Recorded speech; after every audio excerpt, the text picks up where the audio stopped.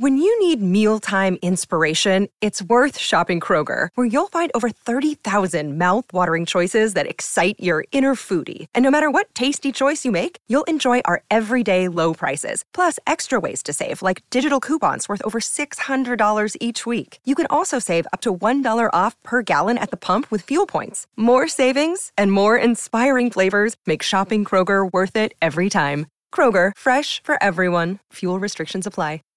Save big on brunch for mom, all in the Kroger app. Get 16-ounce packs of flavorful Angus 90% lean ground sirloin for $4.99 each with a digital coupon. Then buy 2, get 2 free on 12 packs of delicious Coca-Cola, Pepsi, or 7-Up, all with your card. Shop these deals at your local Kroger today, or tap the screen now to download the Kroger app to save big today. Kroger, fresh for everyone. Prices and product availability subject to change. Restrictions apply. See site for details.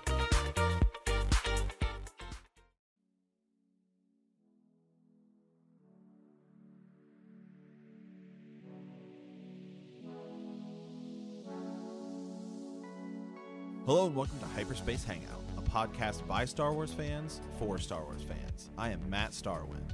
And I am Ezra Skyhopper. Welcome aboard The Outcast. This is the place for all Star Wars fans where we discuss your thoughts and theories about a galaxy far, far away.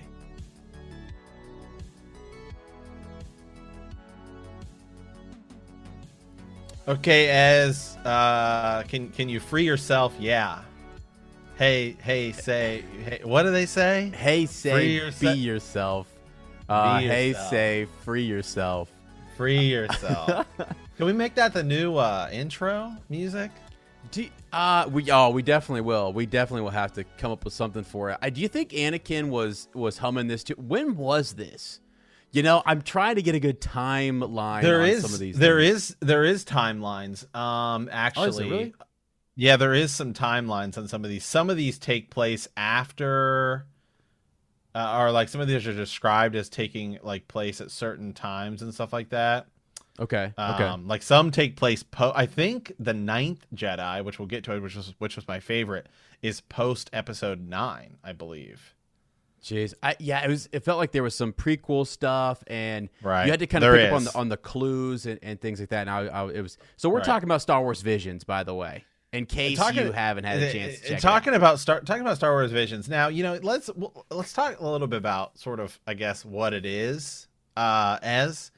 And so we saw this coming. I think when we saw the trailer, we were like, "Hey, this could be cool." It's not. I think it was 9 episodes, and some of the episodes might be better than the episodes of movies we have. Okay, it's 9 episodes, just like the movies. Okay. Oh my God. So yeah, it's 9 different sort of anime studios. I went through and I sort of looked at like who some of the anime studios were, and we'll get to them. We're going to go through sort of each studio individually, and they were all sort of really stylistic and cool. I think we obviously preferred some more than others. I think as I'm only there's really only 2 I was sort of like just not even fond of, and then there were like 2 that I loved. One that I absolutely loved. Yeah. So we'll get to sort of those, but they're all done from different anime studios. I think what Disney's ultimately looking for here is to sort of just give other people the ability to sort of create some Star Wars stuff. Think of it almost like sort of Star Wars as What If that they do with the Marvel stuff, right? There's really only, I think, 1 or 2 episodes that even had sort of like characters that we're even familiar with. They're like Boba Fett does show up in one, and voiced by Tamura Morrison for all 2 of his lines, right? Yeah, I mean, so you have that, but I mean, I think overall it was pretty cool. Ultimately, I guess what would be sort of the cool thing to come from this was I was actually thinking about this because I was kind of remembering back in the days of the 90s when Ez and I were kids. Okay. Mm-hmm. Yeah. A lot of people were like, you were either like a Nickelodeon kid or you were a Cartoon Network person. Okay, Ez, were you on either side of those? Were you on either side of those? It just depended on who had the controller, because I ended up watching both, you know, with my sister and I. Yeah. Yeah, see, my brother and I were definitely tended to be more on Cartoon Network. So let me take you on a little history trip here. So in the 90s, okay, Cartoon Network had this show that lasted like 2 seasons, and it was called What a Cartoon. Okay. And what this was it was a series of sort of shorts. They were like 7-minute shorts. And ultimately what their goal was to see which of these cartoons in these shorts are going to stick. And then we'll sort of take some of these and turn them into bigger things. So some of the shorts that appeared in some of these episodes were things of which never really did anything, like Yucky Duck and Sledgehammer Opossum, George and Junior, Shake and Flick. Okay, you know. Yeah, right. Don't really remember those. Now on the other side, some of the shows that did come out of this initially aired as sort of shorts on here.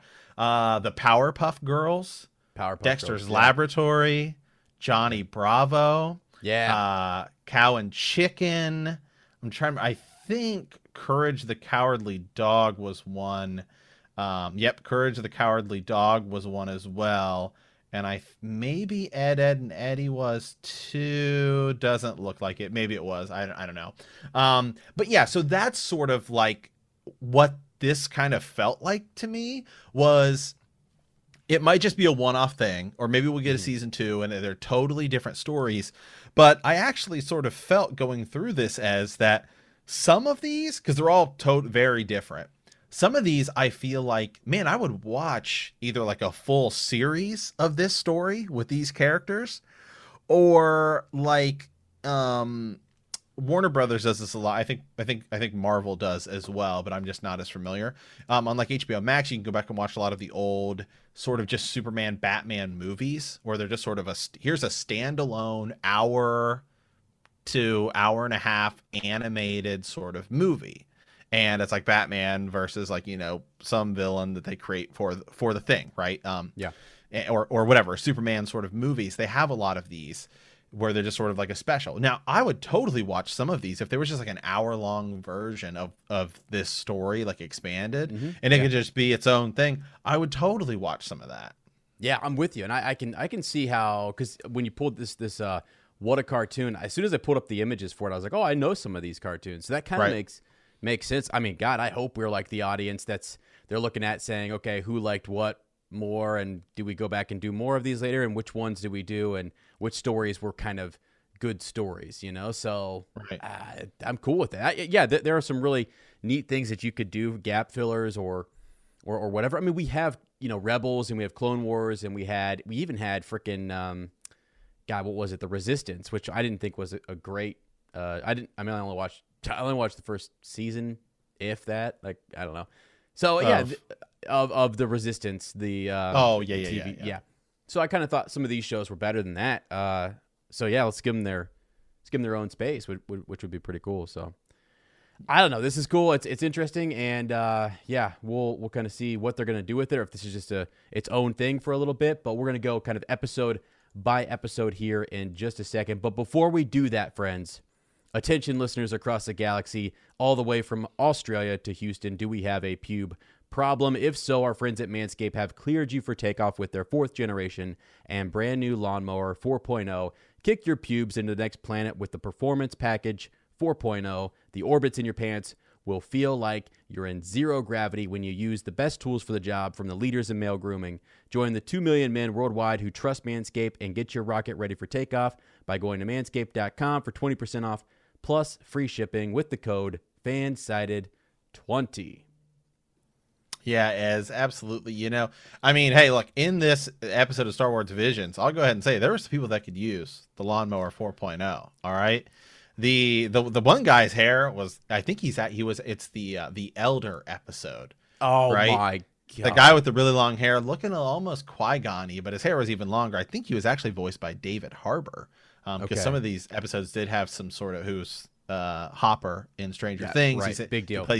He plays somebody in Black Widow, but you know, since we're talking Disney stuff here, Disney has asked us not to talk about that movie. That's true. There's a lawsuit going on, so you know you have to speak to the lawyers on that one.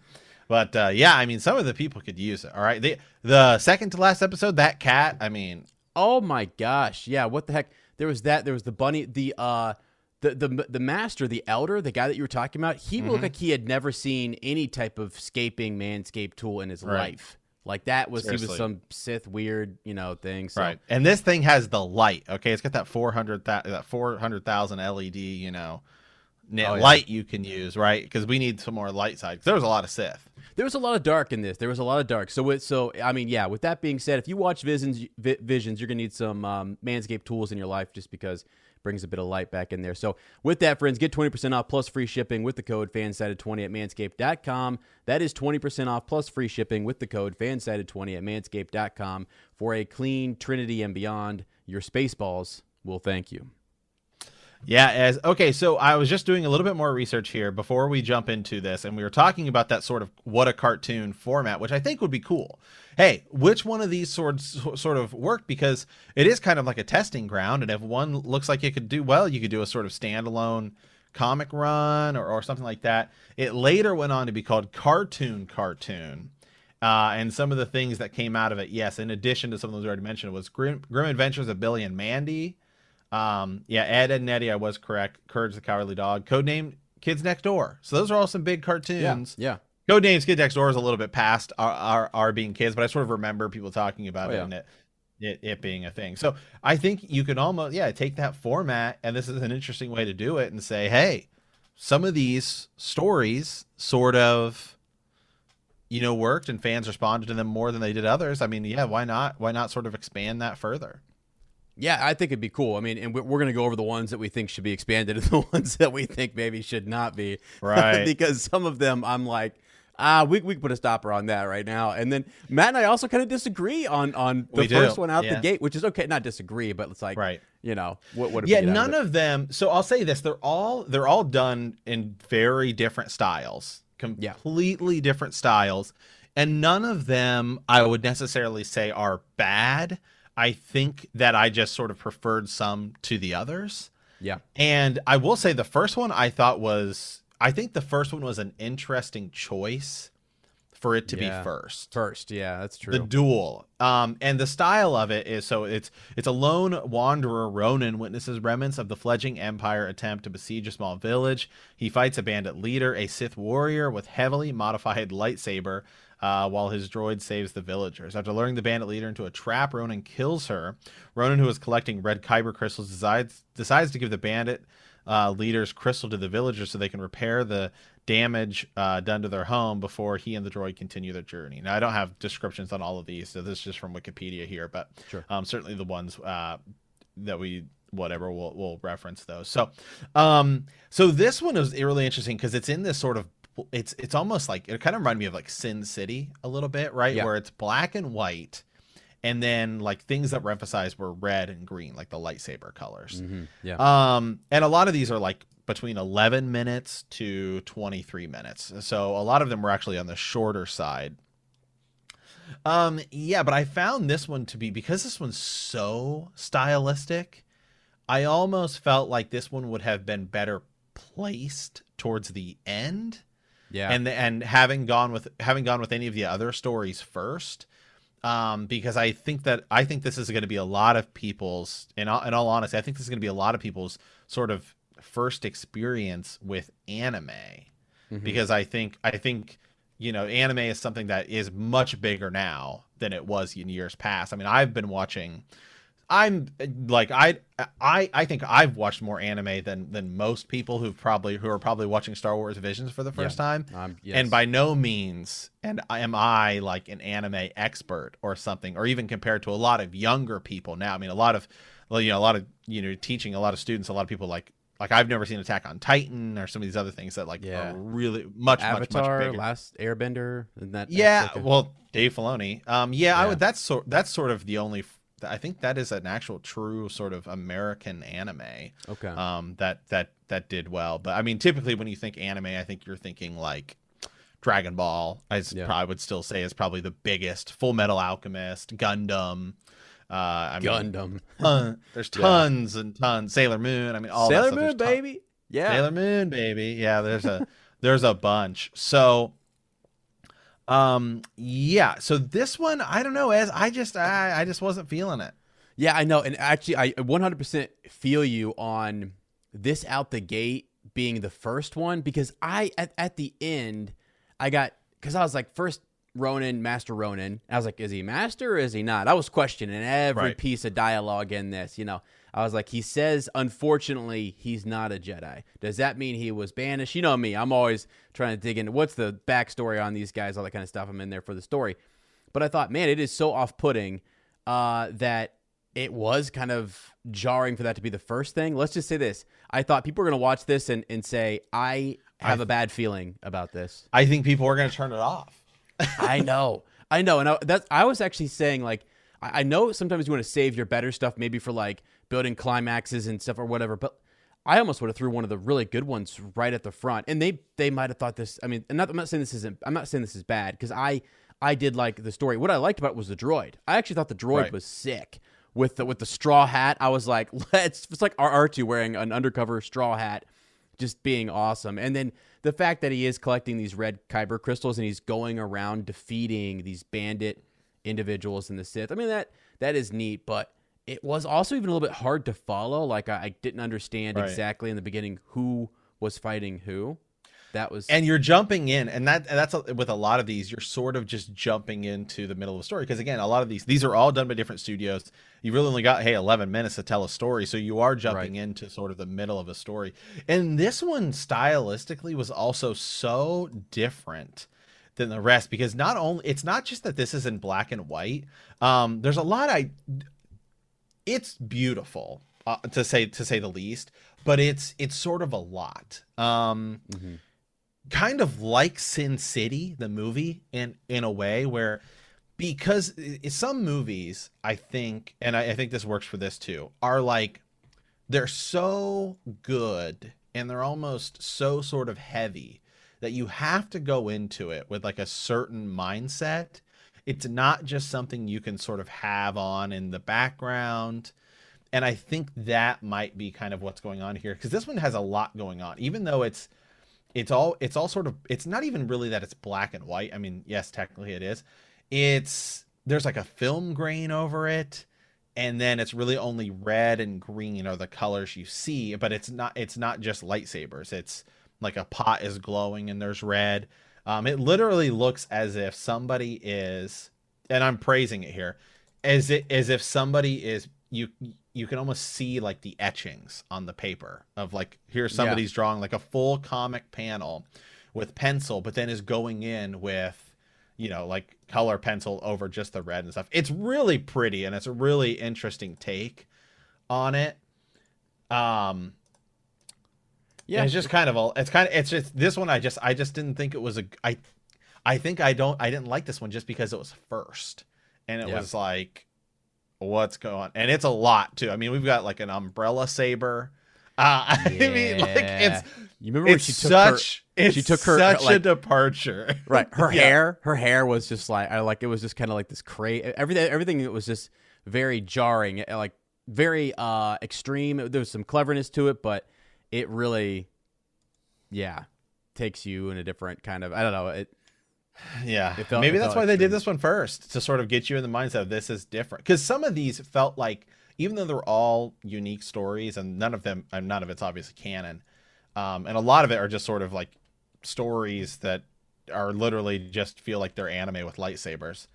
I think, to me, this one felt the least Star Wars as well, because some of them, the music and the scoring, it fits with Star Wars, and some of it is different. And so I guess it kind of puts us in this mindset of, should we begin to view Star Wars as different? Or, so this one it's by far the most different. It's still, they're all good. They're all just different styles. And I think I think some people are going to find this to be the best. Right. Yeah. And it's all just sort of, which do you prefer? Because they're 9 totally different styles.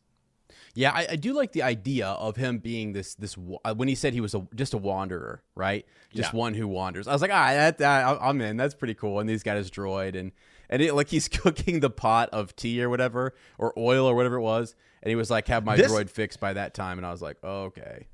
This one also might be like the most grand of all of them, to say the least. I mean, some of the shots in here are just amazing. When she's towards the end, when she knocks him off the waterfall, she goes down, and then she's standing on the rock, and it's like black and white, obviously, but it's moving, and she's got the lightsaber, and then the other guy is in the waterfall when he pulls the lightsaber out. Like, it's pretty sick looking. Yeah, it is pretty sick. Yeah, it's cool. So I don't know. Yeah, we're kind of split on it, but so the duel was my actually, I don't know. The final one I might not have liked even. I might have liked even less. Actually, I think I will say that. I'd say that the duel is my second to the least favorite. Okay. Yeah, with the final one being my least favorite. Yeah, and the duel for me is somewhere in the middle, by the way. I don't really even know. I haven't ranked them, but it's not like it's my worst. So yeah. But So next we go to number 2, which I was all in. I was all in on this, and I don't know why, but this actually reminded me of an anime, which oddly enough, one of these studios later actually created the anime that this made me think of. And the anime I'm thinking of is an anime called Fooly Cooly, or FLCL is how it's spelled. It's only 6 episodes, and it's widely considered to be one of the greatest animes ever. But it's 6 episodes. Then, like a couple years ago, they added more to it. It was done in the 90s. Okay. So this one is sort of about this kid who was a Jedi who escaped Order 66. Yeah. And he's picked up by, I don't even know what kind of creature it is. But this creature is, he finds this young boy, and they start a rock band. Okay. Is the creature the Hutt that picks him up? Is he a Hutt? I was thinking they call him a worm, and I think yes, I'm pretty sure he's a Hutt. Like he's called a Hutt at one point too. Right. So this one's weird. Like super. I mean, like once you hit the second episode, you're like, all right, we're like in super Japanese territory, and it's great. Yeah. So the second episode I loved. It's this. They start a rock band. And again, this episode's even shorter. This one's only 11 minutes. They're on stage jamming out. They're immediately attacked by bounty hunters, one of them being Boba Fett. Mm-hmm. And hey, the worm, right? Who's got he literally looks like Jabba with like punk rock hair. I'm not making this up. No, you're not. Yeah. It sort of gets captured, and we get a little bit of backstory that the worm sort of found this kid, the scene of him, Order 66, man, when he's standing there and he's like crying, and it's raining, and it's all in really great anime style. Right. And he's like, what are you? He's going to say, I'm a Jedi, and it's Order 66, and he's escaping. So different paths happen after Order 66. Yeah. I mean, yeah, exactly. And he goes on to instead of becoming a Jedi or like something like Kanan was, or Ezra Bridger or something, he goes on to form one of the greatest punk rock bands ever in the entire galaxy. I mean, Max. I mean, Bib Fortuna is here. Bib Fortuna is there, and so then they're playing at the Boonta Eve Classic, I'm guessing. Yeah, and they're the opening band. Yeah, I thought, and that's just it. That's the episode. It's great. I thought Jabba at the end there was gonna do one of those like in Gladiator, thumbs up or like thumbs down type of thing. But I mean, his tail was kind of thumping to the beat, and he was in on it. So, and what are they called as the guards? Gamorreans, right, the guards. Yeah. And he looks at him because he's pulling out what looks like his lightsaber, but he's turned his lightsaber into a microphone. Yeah. So guys, it's just a microphone. Yeah. It's so crazy. Well, the thing is too, okay, Matt, hold on. The coolest part about that was they take him away, and you think he's a goner. It's over, guys. And the Padawan runs out and he screams in the rain, and he's all upset. He's like, no, we're going we're going after him. We can't leave him behind. They go. It looks like they're walking this Hutt out for this execution, and his friends show up behind him, and they're like, "We talked to Jabba. We have." I mean, the Cantina band. Show. The Cantina band is watching right here. They're watching him on the hologram. Are they really? Do you think they're jealous? Abso-freaking-lutely. Abso-freaking-lutely, they are. Yeah, because they ended up just playing in a freaking cantina somewhere. These guys have a huge audience. This is the biggest audience we've ever seen for a band in Star Wars. I would watch more of this. Would you watch more of this? This was actually entertaining. It was I freed myself to say the least. Yeah. It was very freeing this episode. Tatooine Rhapsody. That one was a plus for me. The studio that did that, Studio Colorido. I was trying to see what else they did, because some of these you can see they're relatively well, they're not necessarily new. They've been around since like 2013, but they haven't really done a whole lot. I would say some of these things I'm just so unfamiliar with. They did some Pokemon stuff last year, did a couple episodes of some Pokemon Twilight Wings, which I've never heard of. It's some sort of net anime. But yeah, I mean, they haven't really done a whole lot. So, but cool. It was, yeah. I get, that one was a thumbs up for me. That one is, once I hit going from that, by the way, from the duel to this was such a big difference. Like, yeah. Now it's like, all right, now I'm in my comfort zone. All right. Now I'm ready. Yeah. Right. Star Weaver is the name of the band, by the way. Star Weaver, yeah. Oh my gosh, greatest band in the galaxy. Yeah, it feels like it take everything down, not down a notch, but like the seriousness, right? You realized, okay, we're just having fun here. And Guy is the name of the Hutt. They call him So the Padawan's name is Jay. Guy is the name of the Hutt that gets him, and he plays bass, right? Okay, yeah. It's the bass player's gone. You can't continue on without the bass player, so right, they had to go get him. Yeah, it says right here, they were pursued by Bova in Slave 1. So glad to give that the Japanese are like, no, it's Slave 1. Yeah. And I'll tell you what, I was like, Boba Fett's in this. So I was trying to figure out like timeline. Where is this still pre him episode 4? Yeah, I don't know. I think so. Be. Yeah. Yeah. Okay, so the next one, this is the one I thought I would like the most. And this one sort of fell in the middle to me. And that's the twins. Actually, it was a sort of an interesting take, I guess, really. So you have Carrie and Am are twins who were conceived and cultured in the dark side of the Force by the Empire to create a new weapon aboard a Star Destroyer on the level of the Death Star. Carrie, or it might be Carr, I don't know. Actually, it might be Carr, who has opened himself to the light side, steals a kyber crystal powering the weapon and attempts to flee, but is confronted by his sister, who is heavily devoted to fulfilling her born duty, and harness the power of the kyber crystal to gain great power. Despite Carr warning her through the Force that she will die if she continues to fight him. And in the end, Carr uses his X-Wings fighter's hyperdrive to tremendously increase the power of his lightsaber blade and overwhelm Am, destroying part of the Star Destroyer. Am is later recovered by Carr, who crash lands on Tatooine, and vows to rescue her. So this one it starts off and it shows like two Star Destroyers are like put together. Attached, and I was like, yeah, I know, attached. This one was short though. This one was really short.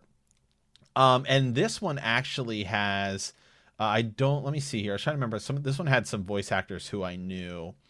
Neil Patrick Harris and Alison Brie. Alison Brie was in, she's in maybe Community, I want to say. I know her from, she's in Glow. She's like the main star of Glow. Oh yeah. Yeah. Okay, yeah. Cool. Yeah. Wow. Yeah. The droids in this, by the way, you have B2ON and then R-Duo. R-Duo was on the light side and B2ON. It was like they put R2-D2 and C-3PO opposite of each other on opposite sides here. One with Leia, one with Luke, sort of thing. And you've got the twins fighting it out here is sort of the inspiration behind this, I guess. Am versus, is it Carr or Kara? Kari, I don't know. Right, I'll try to see it, yeah. This one, though, this one is, because a lot of them use sort of like when you think anime. So like the last episode, the Rock Band one, Tatooine Rhapsody, that to me is like when I just think anime, like that one, that is just sort of what comes to my mind. The first one's like its own thing. I know it is they're all sort of anime styles. This one does have sort of a unique style to it. I really appreciated the visuals on this one because it's more artistic than just sort of like a cartoon anime vibe. Everything is like the way the artist did the coloring on this, like they really sort of accentuate color. And so it's a really interesting style. It's really pretty, actually, by the way. This one is really, really pretty. I would totally watch more more of this. I feel like this one to me fell in the camp of, in some of these, I think they were all balanced well considering just how short they had. This is when I felt like this story is just it's too much. There's too much going on for that short of an episode. Yeah. When you're sort of, we're walking into a lot of these stories with like no idea what's going on. This one is like, this one needs to be longer because and I hope that we get it, because this one's it's really cool, but I almost sort of think I didn't like it as much just because I was like, I want to know more, and it was so short. Yeah, there was the one quick scene where it was the dark side had conceived them. They were they were like created by the dark side in a laboratory, cloned, etc. So I was like, okay, are they dark side Luke and Leia situation? Right. I think that was the idea. Yeah, which is really cool. I mean, dude, at one point they had, when he actually goes like in hyperspace, like hyperdrive, it kicks in. And he's on the front of his X-wing. That was so. I mean, it's awesome. It was. Yeah, you needed that much power, and that's the kind of power that he generated. It was extreme, but I like that one. It was, like you said, it was jam packed. So I think there was a lot to unpack, and so you're kind of like, where am I at on that? But yeah, this one. I genuinely think none of them I would say are bad. Mm-hmm. Like there's none of them that are bad. They're all just very different. And I think, again, some people are going to appreciate more some than others. I liked this one. To me, it's just some of the other ones felt better in the time they had allotted. Yeah. So this one I was like, I don't think I liked it as much just because I was like, I need more. I need like 5 minutes, five minutes more for just a little bit more sort of storyline. Because it is such a cool idea of like, oh, we were conceived in the dark side, but then they just have to jump to them fighting, and it's like, so it's just action, sort of for action's sake. But right, I do kind of want to point out in the Twins episode that Ralph McQuarrie, the original concept artist behind Star Wars, a lot of those helmets were like super elongated, which is something he did in a lot of his artwork. So they kind of took some of that and went with it. Yeah. So yeah. So this was done by Studio Trigger. Studio Trigger did some just that I sort of Little Witch Academy and Kill la Kill are two that I have heard of before. But yeah, sort of cool. So definitely sort of cool.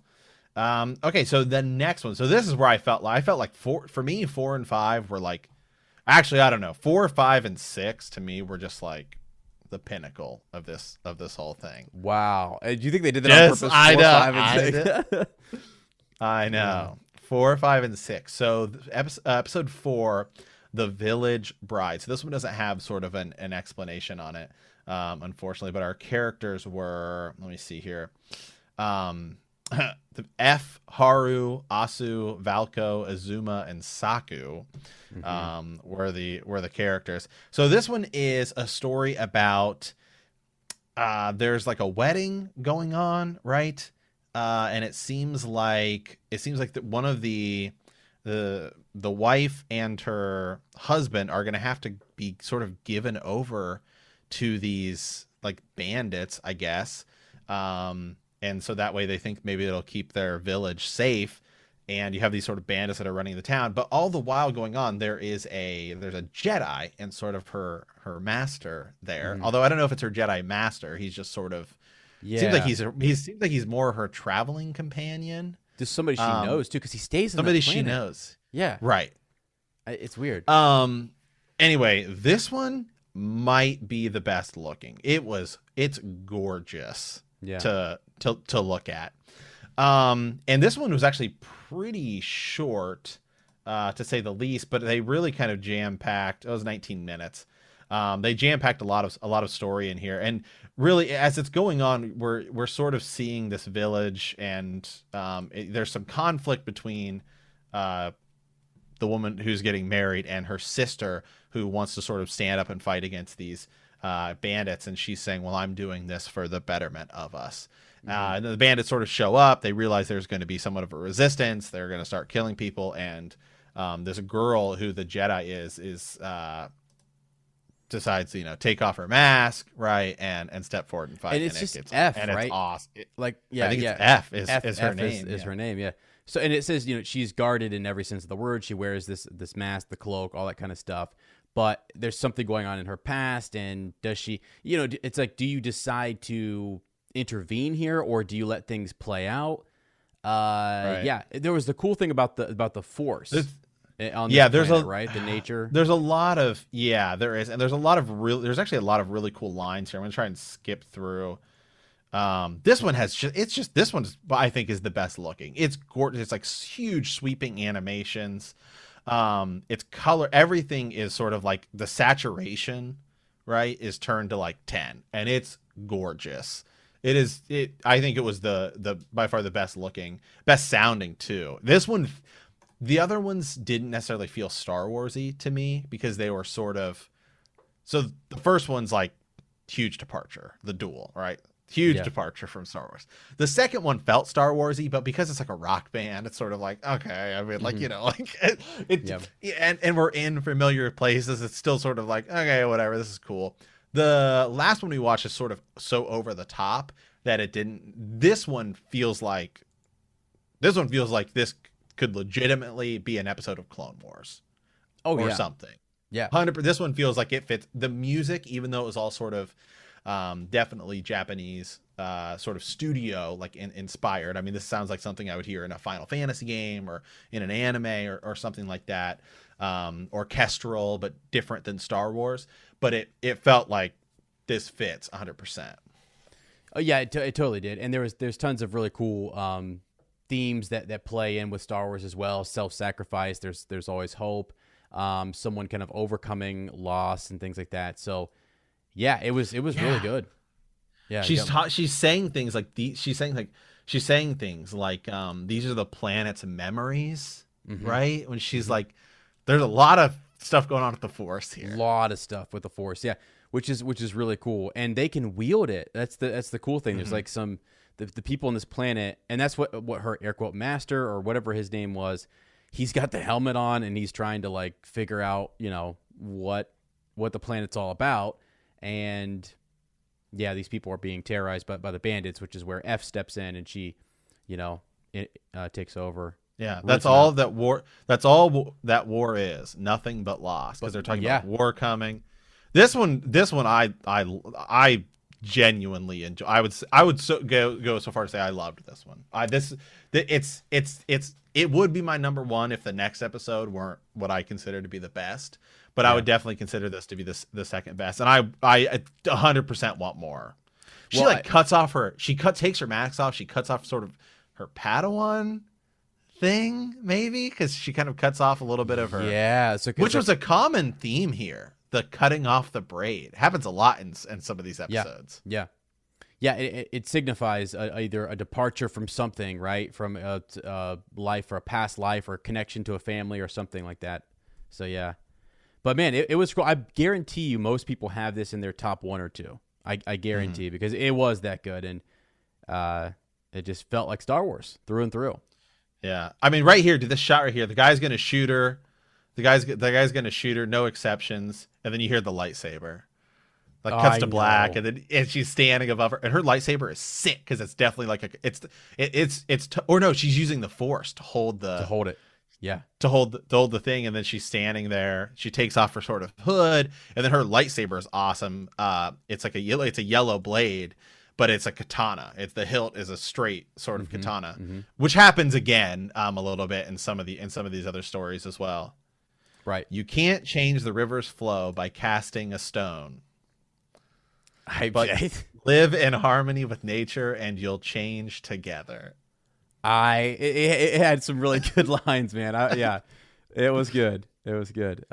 You know that the breath of life becomes wind and will always respond. I mean, this is like it's Star Wars. Yeah, 100%. Yeah, the writing, the dialogue and everything is fantastic.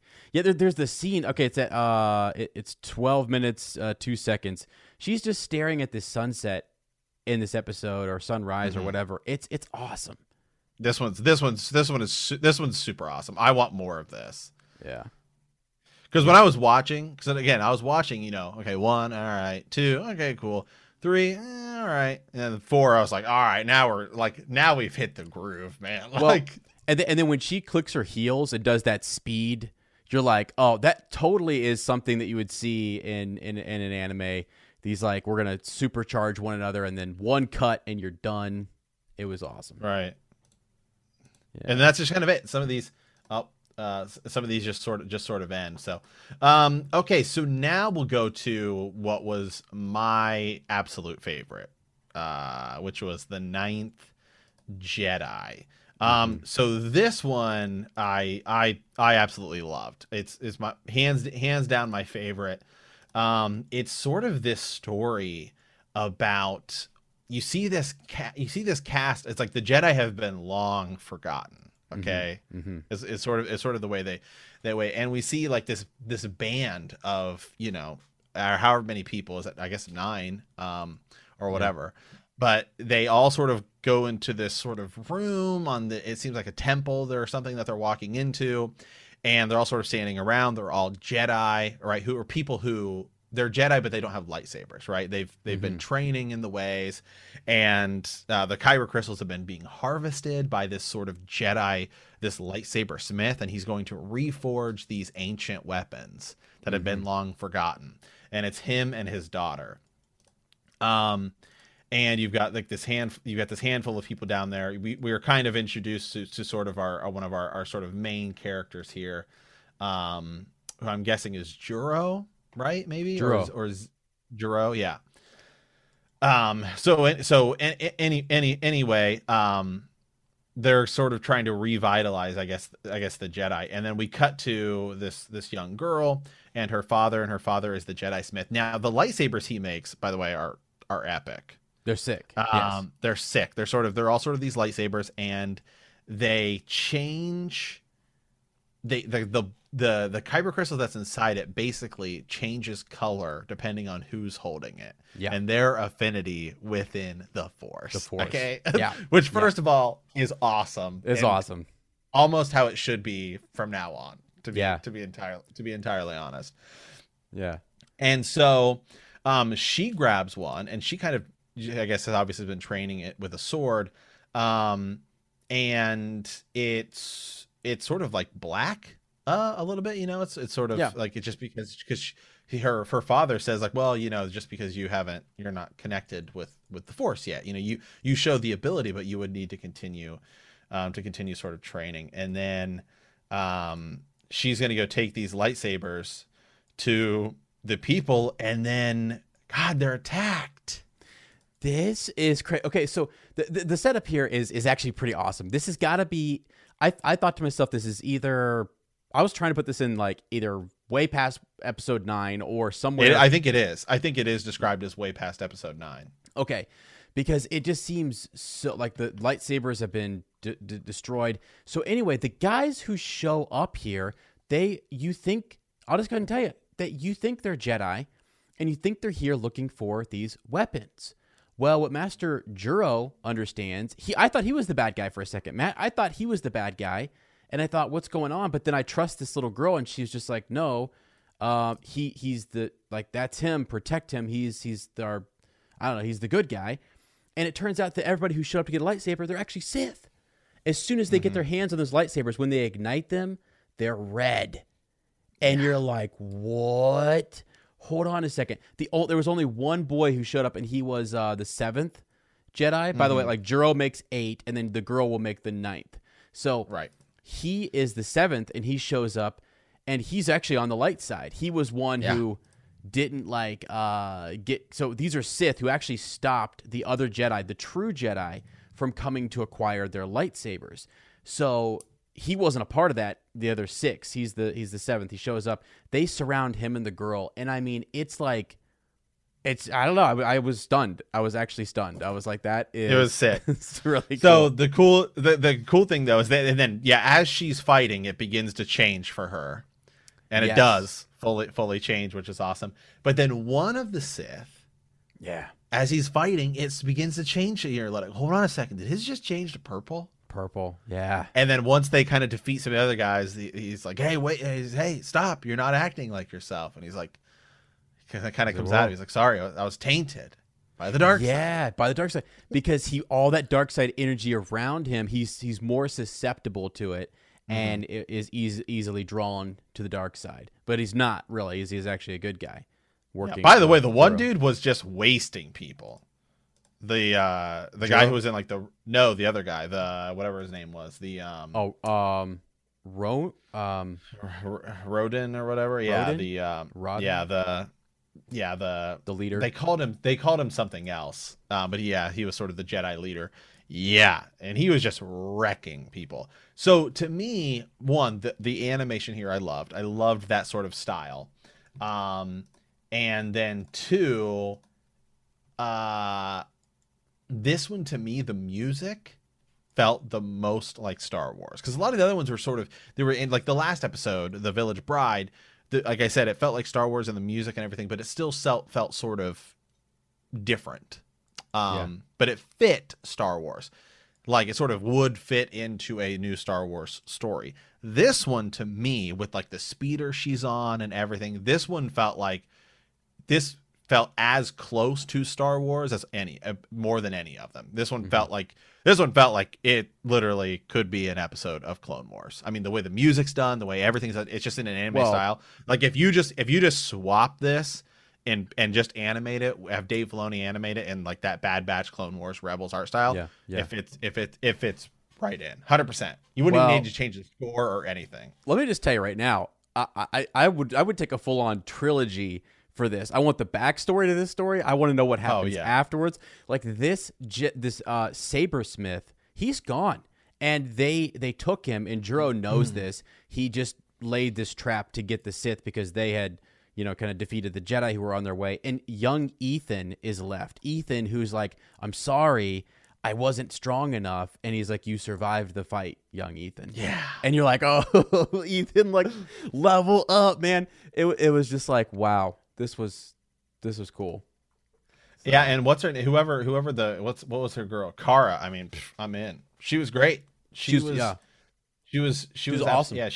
She was actually great. So this one was done by Production IG, who, from everything I read, is by far the most seasoned production company. I mean, they've done stuff. I mean, let me just go down some of this list. Even some of the stuff I'm sure you've probably heard of. They did an anime called Blue Seed. They did Ghost in the Shell, which is pretty well known to be one of like the best animes like ever. They did, let me see here, some other ones. Yeah, I think they did Fooly Cooly, which is one of my absolute favorites animes ever. Again, yeah, Ghost in the they did more Ghost in the Shell stuff. They did some Halo Legends. There was like a sort of something. They did an episode of Pokemon Origins. Then you sort of go down the list here. Let me see here. When you go to video games, I mean, my gosh, they did like Xenogears and Grandia, just some of the anime stuff that shows up in there. A little game called Persona 5. Which is like, I mean, huge. That's a huge, massive game. Some of the Star Ocean games, some of the Fire Emblem games. They did stuff. They've done animation for Sonic, some of the Sonic the Hedgehog video games and stuff. So they're by far, I would say, the biggest, the biggest anime studio that worked on any of these. Yeah. Okay. Well, that's cool. You can tell because I mean, it had everything. It looked good. It felt right. It had a good story. The whole thing at the end, did you see how the temple was upside down with a beam of light, and when it turned, it became a lightsaber? I was like, that is awesome. If you get a chance to go look at this, right at the end of the episode, the engine powers up and they spin it, and bam, you're looking at a lightsaber. Yes. Because it's all about him creating lightsabers, you know what I mean? And so the symbolism and the imagery there is that we have this, temple that's a lightsaber. Yeah, I was trying to see here because I was like, I feel like there was something else.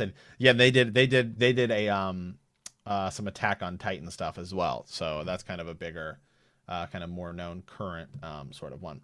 So okay, well, as this might be a good place to take a stop for our sort of mid break message from our sponsor, and then we'll come right back and hit you guys up with the rest of it because we got a few episodes left. Okay, so as coming back here now, this episode was just heartwarming. It was great, and it is TOB1. Oh my, Toby! Like you didn't like this one? No, I love this one. So okay, I was about to say, I was like, what? TOB1. I was like, what the heck? The more they said it, I was like, Obi-Wan. I was just like, this is cool. Yeah.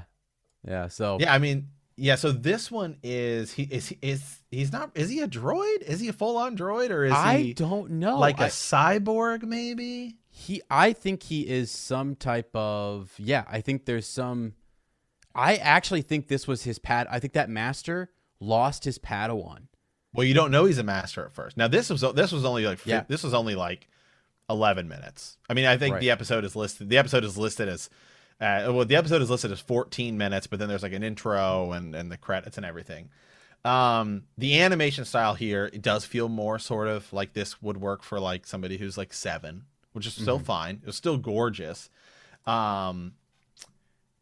And yeah, he's this little droid, and he's sort of running around, and he's on this planet with his sort of creator, and they're trying to bring life back to the planet, right? Plants and life back.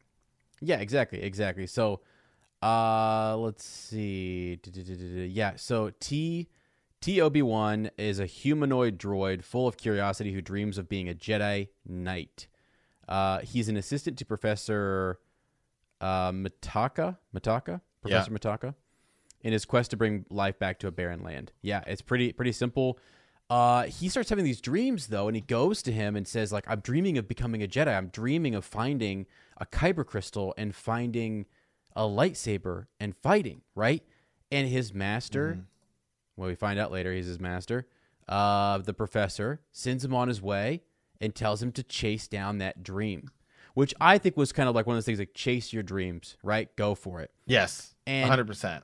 And he does. And he gets to this old ship that must be the professor's ship, the only thing that he could find. And he hops in the ship and he presses some buttons and accidentally sends out a transmission, which is intercepted by a Jedi hunter who shows up to the planet. And the professor has to hide him away. And he basically has his like last don't words. Come out no matter what. No matter what you hear. And I'm like, okay. Like, like it's so crazy. And then he does come out and he's like, I'm gonna fulfill what the professor wanted. I'm gonna bring life back to this barren land. And he does it, man. He starts to bring life back. He runs the experiments. He does his thing.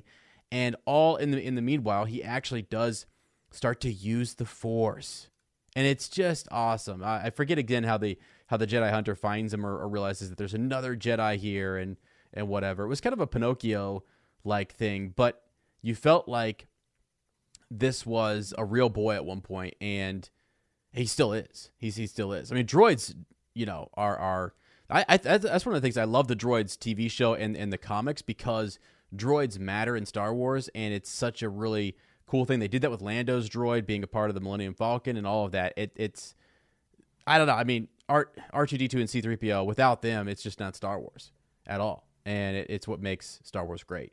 So having TOB1 is awesome. No, it was great. It's heartwarming. Now, the interesting thing about this is, and I'm trying to do some research here, because to me, again, this is sort of a Japanese, this is the anime here. To me, the inspiration for this is so blatantly obvious of where this comes from. Can you do a Google search for me? Type in Dr. Light Mega Man.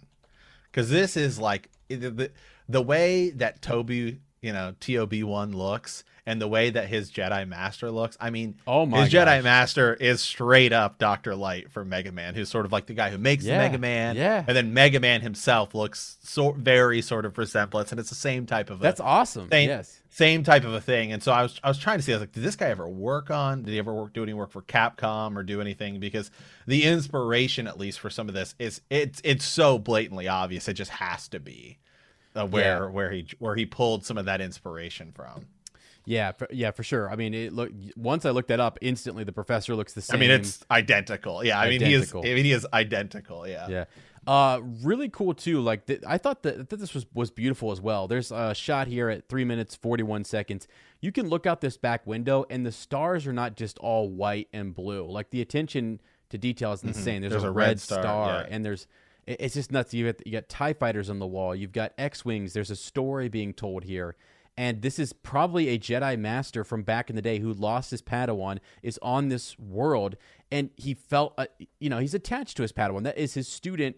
It was like his son that he was helping grow, and it's just awesome. This needs to be turned into like a 50-minute to an hour and 10-minute sort of special Star Wars little special side story.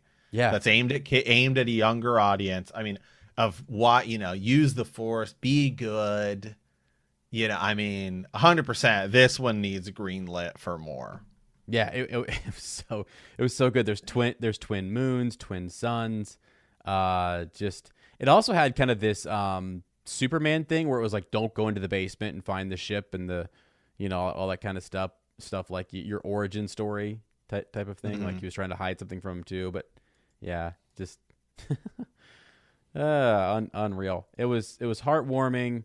And when he's tucked away and he's hearing what's going on outside, and he's got that lightsaber shell, and he's just looking for the Kyber crystal that he was handed that by his master.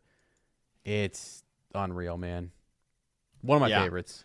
This was good. Yeah, this one was good. So, all right, let's move on to the next one here, as this is episode 7, which is The Elder. So this one was again, they're all good. But this one I think is towards sort of the bottom maybe for me. It was just sort of like pretty straightforward. It's like a Jedi, an overeager apprentice, and then they just sort of run into something that's not necessarily a Sith. They end up fighting it, and then the Jedi kind of beats him. It was pretty by the books, pretty straightforward. David Harbour voices the Jedi though, so that's pretty cool. But yeah, there was nothing really about this one to me that felt special. This was like just kind of by the books. Right. It actually, one of the things it did, it was kind of cool for world building in Star Wars. Like, this is a Jedi Master who was far away and had gone to many different worlds, and he knew the Outer Rim and could have been out there during Order 66. And he's still saying the Sith have not returned yet. So this felt like it was prequel territory. And he's out here doing his thing, patrolling the Outer Rim, which was neat. But there was an awkwardness between Master and Apprentice. It felt like they had just gotten paired up, and like you said, eager apprentice who wants to. I'm happy to be with you, but at the same time, looking for action. Yeah. But it was different. I mean, Dan. What is his name? Dan, the apprentice. Yeah, it's just Dan. Yeah. Shout out to Dan, who I thought got sliced in half. I feel like to me, this is the one he should have opened with. Yeah, this was good. This was a safe one. This was really safe. And this one's safe. I mean, it's cool. It's cool. But again, it's just sort of by the books. I mean, if you had more of it, I'd be. Yeah, I did like the Elder though. I thought the Elder was the coolest part. The idea, and then it's just something mysterious because it's like, well, he maybe used to be a Sith, right, or something, but he's something different. So he's old, he's ancient. He does like a self-destruct on his ship, so you can't get any information on him or learn more about what he was doing. He seemingly is just searching for powerful individuals and is looking for some type of conflict, some battle. Yeah. This one was done by Studio Trigger, who's the same one who did Twins. So totally different styles here. Okay. But just the same. So that studio did too. Yeah. So okay, as you didn't seem to like this one, maybe. Episode 8, Lop and Ocho. I love this one, man. Oh yeah. Well, I don't know. I just didn't feel too Japanese for you with a cat-like creature. No, I was cool with that. I just didn't know, and I like the idea of Lop being inheritance and heritage, not really having anything to do with blood and stuff like that. That was cool. That was one of the things that Last Jedi tried to pick up on and could have actually taken further and would have been neat had they have continued with that. But Lop Yeah, they did. Because yeah. Lop, because she's not blood related, but she's part of the family. Oh yeah, no. In this they did. In this I meant with Rey. I was saying with Well, Rey. it is Rey. Yeah, except okay. Yeah, she might be better than. Okay. yeah, exactly. Well, so anyways, she's given the lightsaber. There's some dispute like between daughter and father about whether you should join up with the Empire. And I'll tell you right now, I know this, right, from watching episode 4 and 5 and 6. The Empire they're the bad guys. Okay, it's the dark side. Unfortunately, the Republic got roped into some of this stuff, and they're misled. So, all right, there's that. And she's trying to sign up with the Empire. It's not a good thing. Father's trying to, figure it out. Lop just wants the family together. Lop simply wants the family to stay together and gets the lightsaber, can use it. By the way, you could tell right away that Lop has been training and has some really good... That is a date. Yes. I mean, her species or whatever, like the bunny, the large rabbit-like cat thing, I don't know what she is. Mm-hmm. She can move all over the place. That was cool. I thought that was pretty neat that she had all that agility and stuff. So, yeah, I mean, it was different. I don't know that because it left me in not a bad place, but I just felt like there's no resolve, and I didn't really like, I like a good happy ending. And this one, you just felt like, well, now that guy's blind, lost his daughter, and Lop is just standing there watching the daughter go away. And I was like, I don't know what to think of this. So, yeah, I want more. I need more. Yeah, I guess, had there been more to it, I was in. I was locked in on the story, and I thought it was this good. One, I think, this one is a little bit longer because this one's 20 minutes.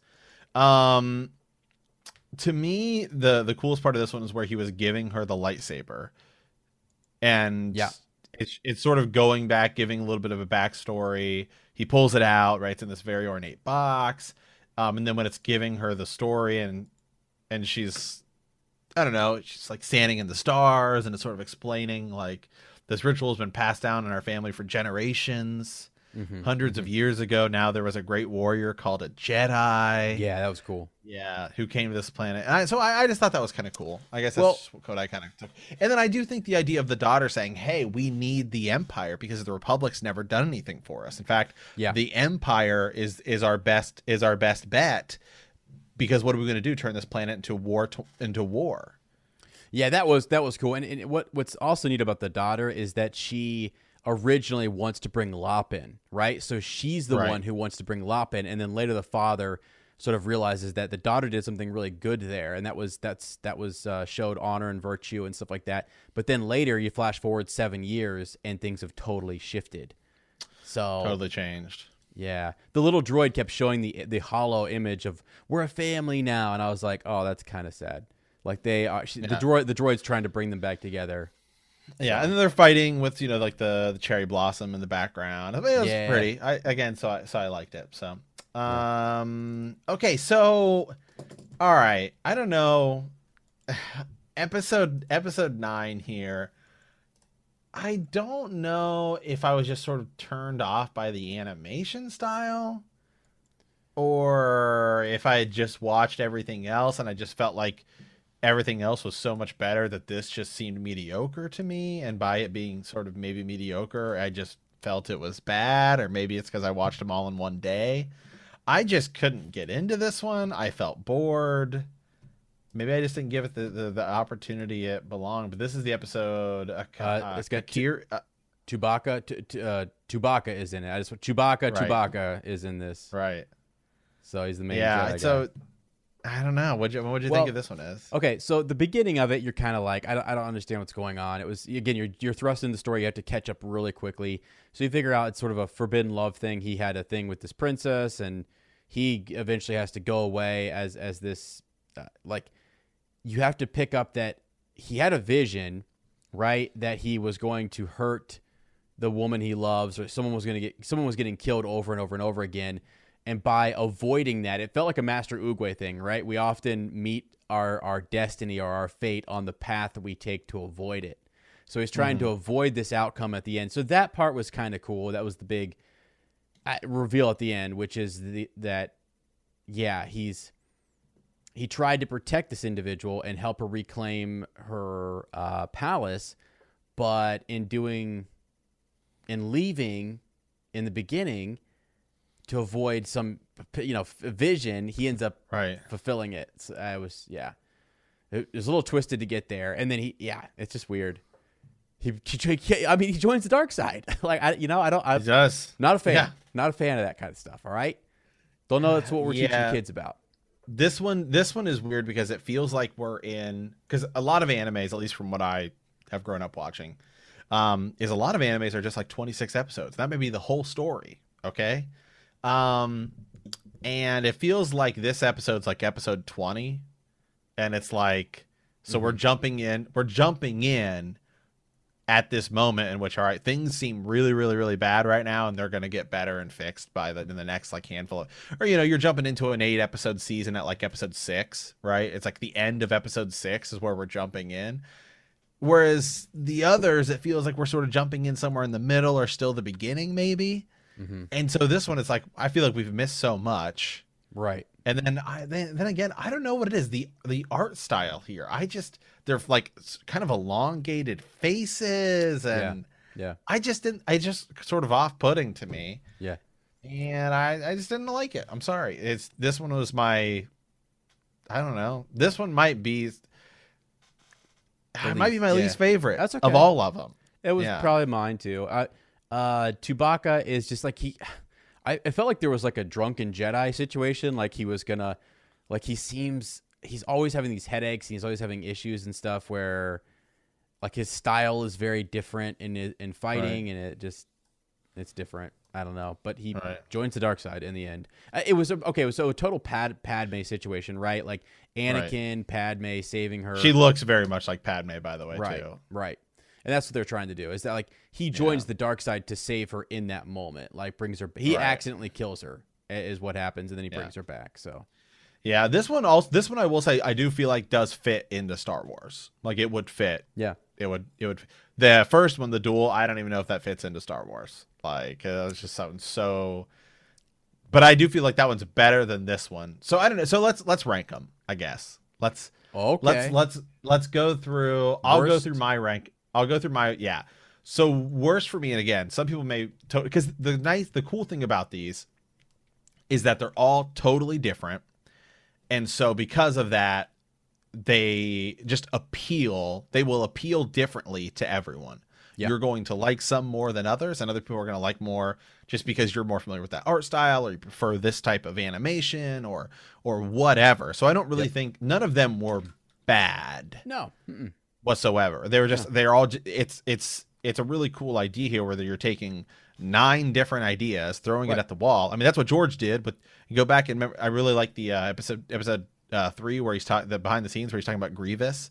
Yeah. And like it's like all these artists pitch all these different things, like, well, I like this from this and I like this from this, and then you kind of put it all together, and it works. So yeah, there were things that I enjoyed about all of them and whatever. So I would say the episode 9 is my least favorite. Okay. Akiri. That's what I would have as. So then I would probably go the duel as my second. Then I would say the twins. Then I generally like really, really enjoyed everything after that. Mm-hmm. So those 3 are the 3 that I would probably be the least likely to go back and watch. Gotcha. Okay. After that, I really enjoyed it. So do you want to give your least 3? Then we'll just kind of do these as in stages of 3. Yeah. And mine are just in different orders. So, episode 9. So my least favorite is episode 9. I'm with you on that. I think they're the same. Akiri, right? Is that what it is? Yeah. And then my twins would be that's the second. Right. I don't like that. I didn't like that one. And then the duel was higher than the twins for me. I think I could go back and forth. So we're pretty lock and key. Yeah. So then we move into the middle 3 of which ones we sort of. So here up, I sort of liked all of them. I would say so. I guess this would be my 6. Mm-hmm. I probably have The Elder. Yeah. Just because it was just sort of like it was okay. I mean, it wasn't anything like super amazing. Just so I'd probably say The Elder. I think it's a little tough. I'd probably say Lop and Ocho next. Okay, wow, we're saying I'm literally right there with you. Yeah, so and then I'd probably say Tatooine Rhapsody, bro. I love. I'm right. I know, there. yeah. I could, yeah. So these three I liked. I would probably say I liked. I'd probably say I liked Tatooine Rhapsody a little bit more, just because I don't know, it's fun. It's just fun, It's just. Yeah, for sure. It's kind of ridiculous, but it's just fun, and it did have Boba Fett, and so then my top three. This is where we'll probably differ. So I probably would have to go TOB1. Okay. But TOB1, then I would say The Village Bride, and then the Ninth Jedi. And I'm gonna just to be different here. All right, for me, it's The Village Bride, The Ninth Jedi, and TOB1. Baby. Let's go. TOB1 is just so good, and I love Obi-Wan. It's so good. And it's just so good. TOB1 was really special, honestly. Special. It's in your heart. It reminds me of sort of like those like one-off movies you watched when you were a kid, right? Yeah. Like not like the Disney movies where they're like so big, but not that it's the same. But it kind of, I don't know why, it just like it just makes me think of like Fievel Goes West, or like God. As you watch the last Unicorn, Oh my God, yeah. So there's like Rainbow Bright, my sister watched, which I can't believe I am admitting this, but I loved it. Not gonna lie, it was good movie. So yeah, it just kind of reminds me of how I felt after I finished one of those when I was like 5.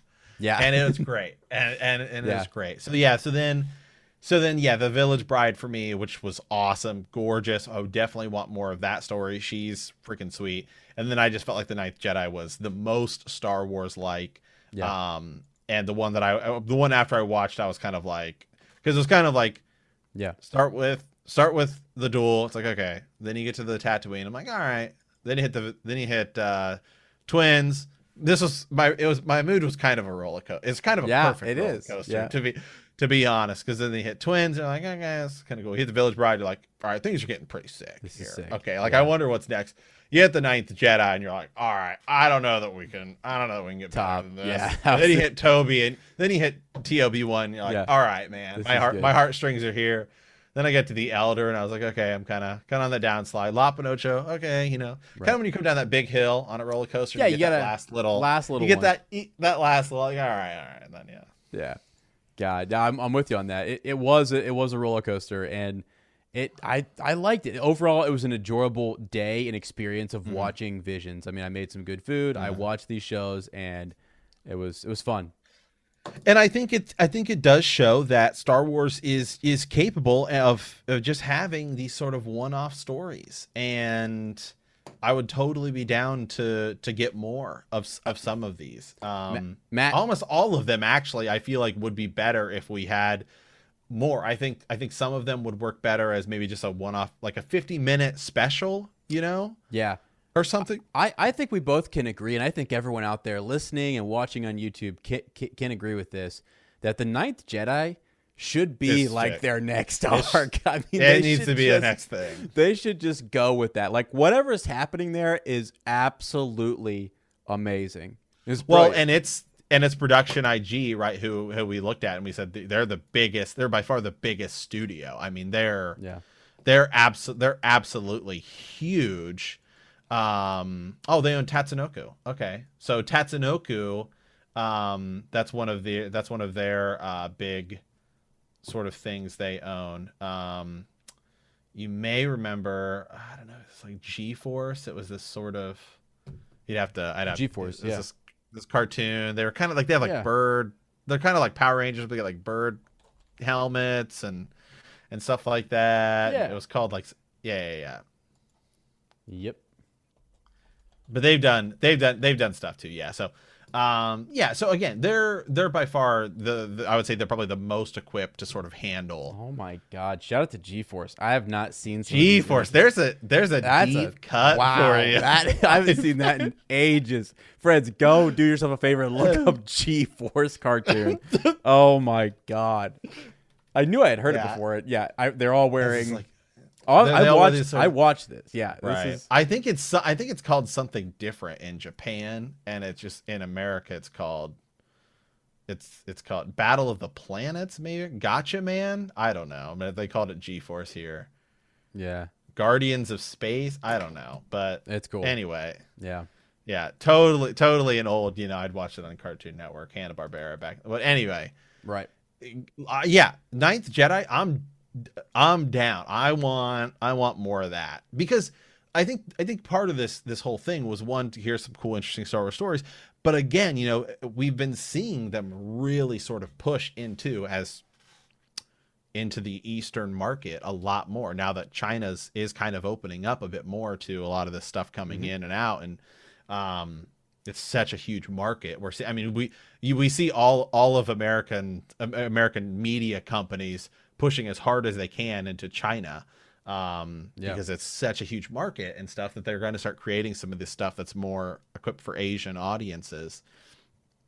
And I think it's great. I mean, there's what is it, Edge of Destiny or something? That sort of, remember there's a Star Wars comic right now that is I think it was part of the High Republic thing, that's like Asian. It's meant for it's Japanese only, and it looks awesome. Yeah, what is that? I know what you're talking about, but I can't remember the name of it. What was that? Star Wars manga, maybe? I know there has been some Star Wars manga. There's like a Luke Skywalker one, but there was one that came out just a little bit ago that was definitely aimed towards. Yeah, I'm not finding it, but I get you though. I mean, the market's that big, and honestly, there's China is getting it. Yeah, it's called. Yeah, I don't know, but it looks. Oh, the Edge of sick. the Edge of Balance. Is this right? Maybe something like that. Yeah, something like that. Yeah, it's for High Republic. Right. Yeah, and then the Vow of Silver Dawn. Okay. Something like that. Yeah. Oh, sounds sick. Sounds sick, but the artwork and stuff looks awesome for it. So they are anyway. They are pushing more to some of this, but I think a Star Wars anime makes a lot of sense, right? Because I think American audiences would use it, because Americans are consuming more sort of manga and anime than we've ever had before. It just gets bigger and bigger every year. I mean, so much of like Adult Swim on Cartoon Network, when we were growing up, there was Toonami. Right, which is where they said, and like in the middle of the day, right, they said, hey, we're going to air some of these cartoons anime for sort of teenagers and stuff like that. And I came home every day. Every day I came home from school, and it was like they kind of rotated some in and out at once they sort of finished their run. But it was like Thundercats into Sailor Moon. There was Ronin Warriors. Then there was they did all of Dragon Ball Z, Dragon Ball GT. They did Gundam Wing. They did G Gundam. There was Tenchi Muyo. There was a lot of this sort of anime, and it sort of has gotten only bigger and bigger and bigger. And then there's been a lot more stuff. I mean, Dave Filoni is an anime guy. I mean, he did sort of Avatar, which I think is kind of considered to be an American anime, and Avatar was everything. All anybody ever talks about when they talk about Avatar: The Last Airbender, it's great. Yeah, not the M. Night Shyamalan movie, but the Nickelodeon sort of run. Everyone says it's great. Right, and actually, my girlfriend recently had me watch the Last Airbender, and it's freaking sick. I did not realize how good it is. It's so good. Also, I want to throw something in here. Pirates of the Dark Water. I love to throw in those deep cuts. Wow, man. Dude, I used to watch this. Talk about a blast from the past. Oh, my gosh. I loved that show, and I would always try to get home, or, figure out when it was on and stuff like that. God. Yeah. Pirates of the Dark Water. There was a video game for it. I think there was a Super Nintendo game. For sure, which still it's considered pretty good. I mean, it was a big deal. It was that sort of. It all sort of stems, actually. A lot of those things stem from the Ninja Turtles, right? Is the Ninja Turtles were so big that all these companies said, we need our own sort of Ninja Turtles. And this was the 90s. So for people who didn't grow up in the 90s, let me tell you, okay? I mean, I know the Ninja Turtles were 80s, but the 90s, it's like everybody needed a sort of a mascot, all right, that had tude. Not just attitude, but magnitude. Yeah. Okay, that's why you got Sonic, and all this stuff. And we had then that spurned Power Rangers. Then there was like, hey, we need anthropomorphic animals, right? That to be our sort of mascot, and they all need a different shtick, right? There was gargoyles, street sharks, Biker Mike from Mars, SWAT cats, right? Oh my gosh, awesome! I forgot about some of those. Oh god, yeah, gargoyles. Can't believe we watched that. I mean, it's on Disney. Yeah, it's crazy. It's on Disney. It's on Disney Plus, man. That's so crazy. I love it though. That's cool. You're right. Yeah. So I mean, do you think we're gonna have more of this Star Wars Vision stuff? Do you think they're gonna maybe 100%. I 100% believe that there will be more. I actually think this might be their plan. Is that sort of, if any of these really really catch on, we might do something with it. Yeah. And remember, this is sort of their first time with Star Wars that Disney's owned. Mm-hmm. That they've really done something non-canon to this scale. I mean, the Lego movies are sort of obviously considered non-canon, but it seems like they're opening it up more, which is awesome because it sort of opens it up to where we used to be, which is that extended universe. There's just all sorts of stuff. Yeah, exactly, because you had people writing comics like about, 100 and plus years beyond the death of Luke Skywalker. I mean, we had those right at the end, and people. So it's like, okay, let's go do some of that with the Ninth Jedi stuff. Looks like it's far beyond where we are. I mean, in a world where everything is, look, how much money does it cost to hire an author to write a new Star Wars story, get it approved, have the continuity guys look it over and say, okay, does this work? Does this fit in? In a world full of remakes and remasters, as, hey, we're going to remake this movie. We're just going to remake this story, right? Mm-hmm. And all the video games right now are just, hey, here's the special edition of this 20-year-old video game. We basically just, here you go. Think of how many actual sort of just, and we talked about this a lot, legends, or as we grew up with, extended universe stories that you could literally just say right now, this is canon, and you don't even have to change anything. Yeah. Shadows of the Empire, you could say right now, canon is canon, and it works. And then you release a 20, or however long it is. It was 1996, so we're coming up in a few years. It'll be the 20-year, or no, it'd be the 25-year, whatever anniversary, 30-year. Jeez, we're getting old. Wow, we're getting old. My God, The 30-year anniversary of Shadows of the Empire. Those are like the people who watched Star Wars in the 70s and watched it. I know. It's crazy. Wait, and you're right, though. You can totally bring some of those shows and just say, hey, canon, or you could do something right now with the comics they're doing, the Bounty Hunter War situation. Right. Throw Dash Rendar in there. Right. Tons of stuff that you can do, and I hope they do it. One more thing, real quickly. Thrawn, it was this character. In 1991, Timothy Zahn, by the way, they just gave him this free reign to say, yeah, write a story. Let's see how it goes. And it was one of the coolest, most amazing, cherished pieces of Star Wars. And it now, Thrawn's legit, he's in Ahsoka. He's in Rebels. There's trilogy books on him. He's never made it into the big films, but yet he's this huge character that was made in 1991 outside of George Lucas's vision that is now canon and in Star Wars canon. Like, that is crazy. So, yeah. Well, look at Star Wars Hunters. Up to this point, all the video games have been these huge canon projects. Right. Jedi Fallen Order. Battlefront 2 had a book and then has a campaign that ties in between, Last Jedi, Rise, all this stuff. It's all connected and stuff like that. And then Star Wars Hunters, whatever. Just throw in a droid who can use the Force and some random ass Sith and whatever. And it seems like they're just being a little more okay with this kind of stuff now. I think you're realizing the galaxy is large, and you can tell the story of a rock band on Tatooine. You know what I mean? You can tell that story. That's a good story, actually. Right? Yeah. So it wasn't just Max Rebo running around. He had competition. He does have competition now. He's got the Starwind band or whatever they're called. Star Voyager. What are they called? The Starwind. I'll go look. Star or something. They were cool. All I know is we need more TOB1. Oh my God. That was so good. And I hope we get more. Can can TOB1 just go? Look, we did an entire Patreon/Apple Premium episode where we pitched to Disney, look, you need an Ewok cartoon if you really just want to cash in. I mean, we looked at the streaming numbers, okay? Yeah. And that's one of the funniest things I think we ever did. I mean, Ez and I literally broke down and we said there's some show called Bluey, all right? And it's like, hey, look, that's like your second most streamed episode. Yeah. CoComelon's like the number one thing on Netflix. I don't know what it is, but I guess if you have kids, you do.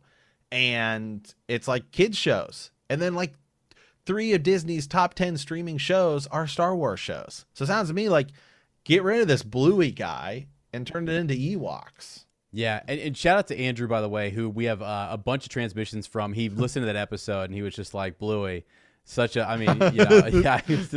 it was kind of hilarious. We'll read that next time. We've got a couple transmissions from individuals. But yeah, really, we've been talking about this. All right. Make it for kids and let's do it. I mean, it'll sell. Yeah, well, the difference is, so your kids are watching Bluey, right? When your kids grow up, what do they do with that? They don't do nothing. Yeah. If you get them on if you already have 5-year-olds, 3 and 4, 5-year-olds watching this Ewoks cartoon, by the time they're 6 and 7, they've grown out of the Ewoks cartoon. Well, now you can give them Rebels, and you've created lifelong Star Wars fans from the get-go. Disney, right. You're really missing out on billions and billions of dollars by creating more and more generations of new Star Wars fans. Why are you making them wait? Wait, like you're really dropping the ball here. Yeah, people need to go listen to that extended edition where we talked about the money that can be made and also growing these fans right into the prequels, originals, and so on. So right. Yeah. I mean, Dora the Explorer. How about Grogu? Oh my God, it's just the Grogu's Adventures. I don't know. What's something that rhymes with Grogu? I don't know. I don't know. But somebody can figure something. You just Logan Machine. Yeah, we'll make it work. I can't find the freaking name of that band to save my life, but whatever. They were freaking sick. Star Wind something. I don't know. Anyway, well, it's gonna drive me nuts here. I got it here. Tatooine Rhapsody. The band is called Star Waver. Star Waver. Okay, all right. Shout out to Star Waver, which needs. Can we get some? Can we put that on the Outcast Spotify? Can we just get some Star Waver rolling on the? Yes. On the Outcast Spotify. It was a good song. It starts off a little corny and then it just really grows on you, It does. Anyway. Wow. All right. Awesome. Well, that was fun. Visions was fun. I mean, it is what it is. But friends, leave us a comment. Let us know what you think. Send us those transmissions. By the way, we do have a bunch of transmissions, which we will get to, and be sure to send those. We've got and let us know which episodes of Visions did you like, which ones did you not like. Rank them. I definitely want to know what people thought of it. Why did you like the ones you did, and try to compare. Maybe some people really are in different perspectives than us. The Duel might be one of the favorites out there. The Duel might have been really cool. We were different. I mean, but if you have TOB1 as your least favorite, you should probably just stop listening. You stop listening to this podcast right now. Right now. I mean, oh gosh, TOB1 for the win for me. God. All right, friends. Yeah. So please do send us those thoughts, your Star Wars origin stories, all of those things, memories from a galaxy far, far away. If you like the podcast, don't forget to subscribe, like us, write that review, leave a comment, or send us a transmission at hyperspace. hangout@gmail.com. We will see you next time, and remember that traveling through hyperspace ain't like dusting crops.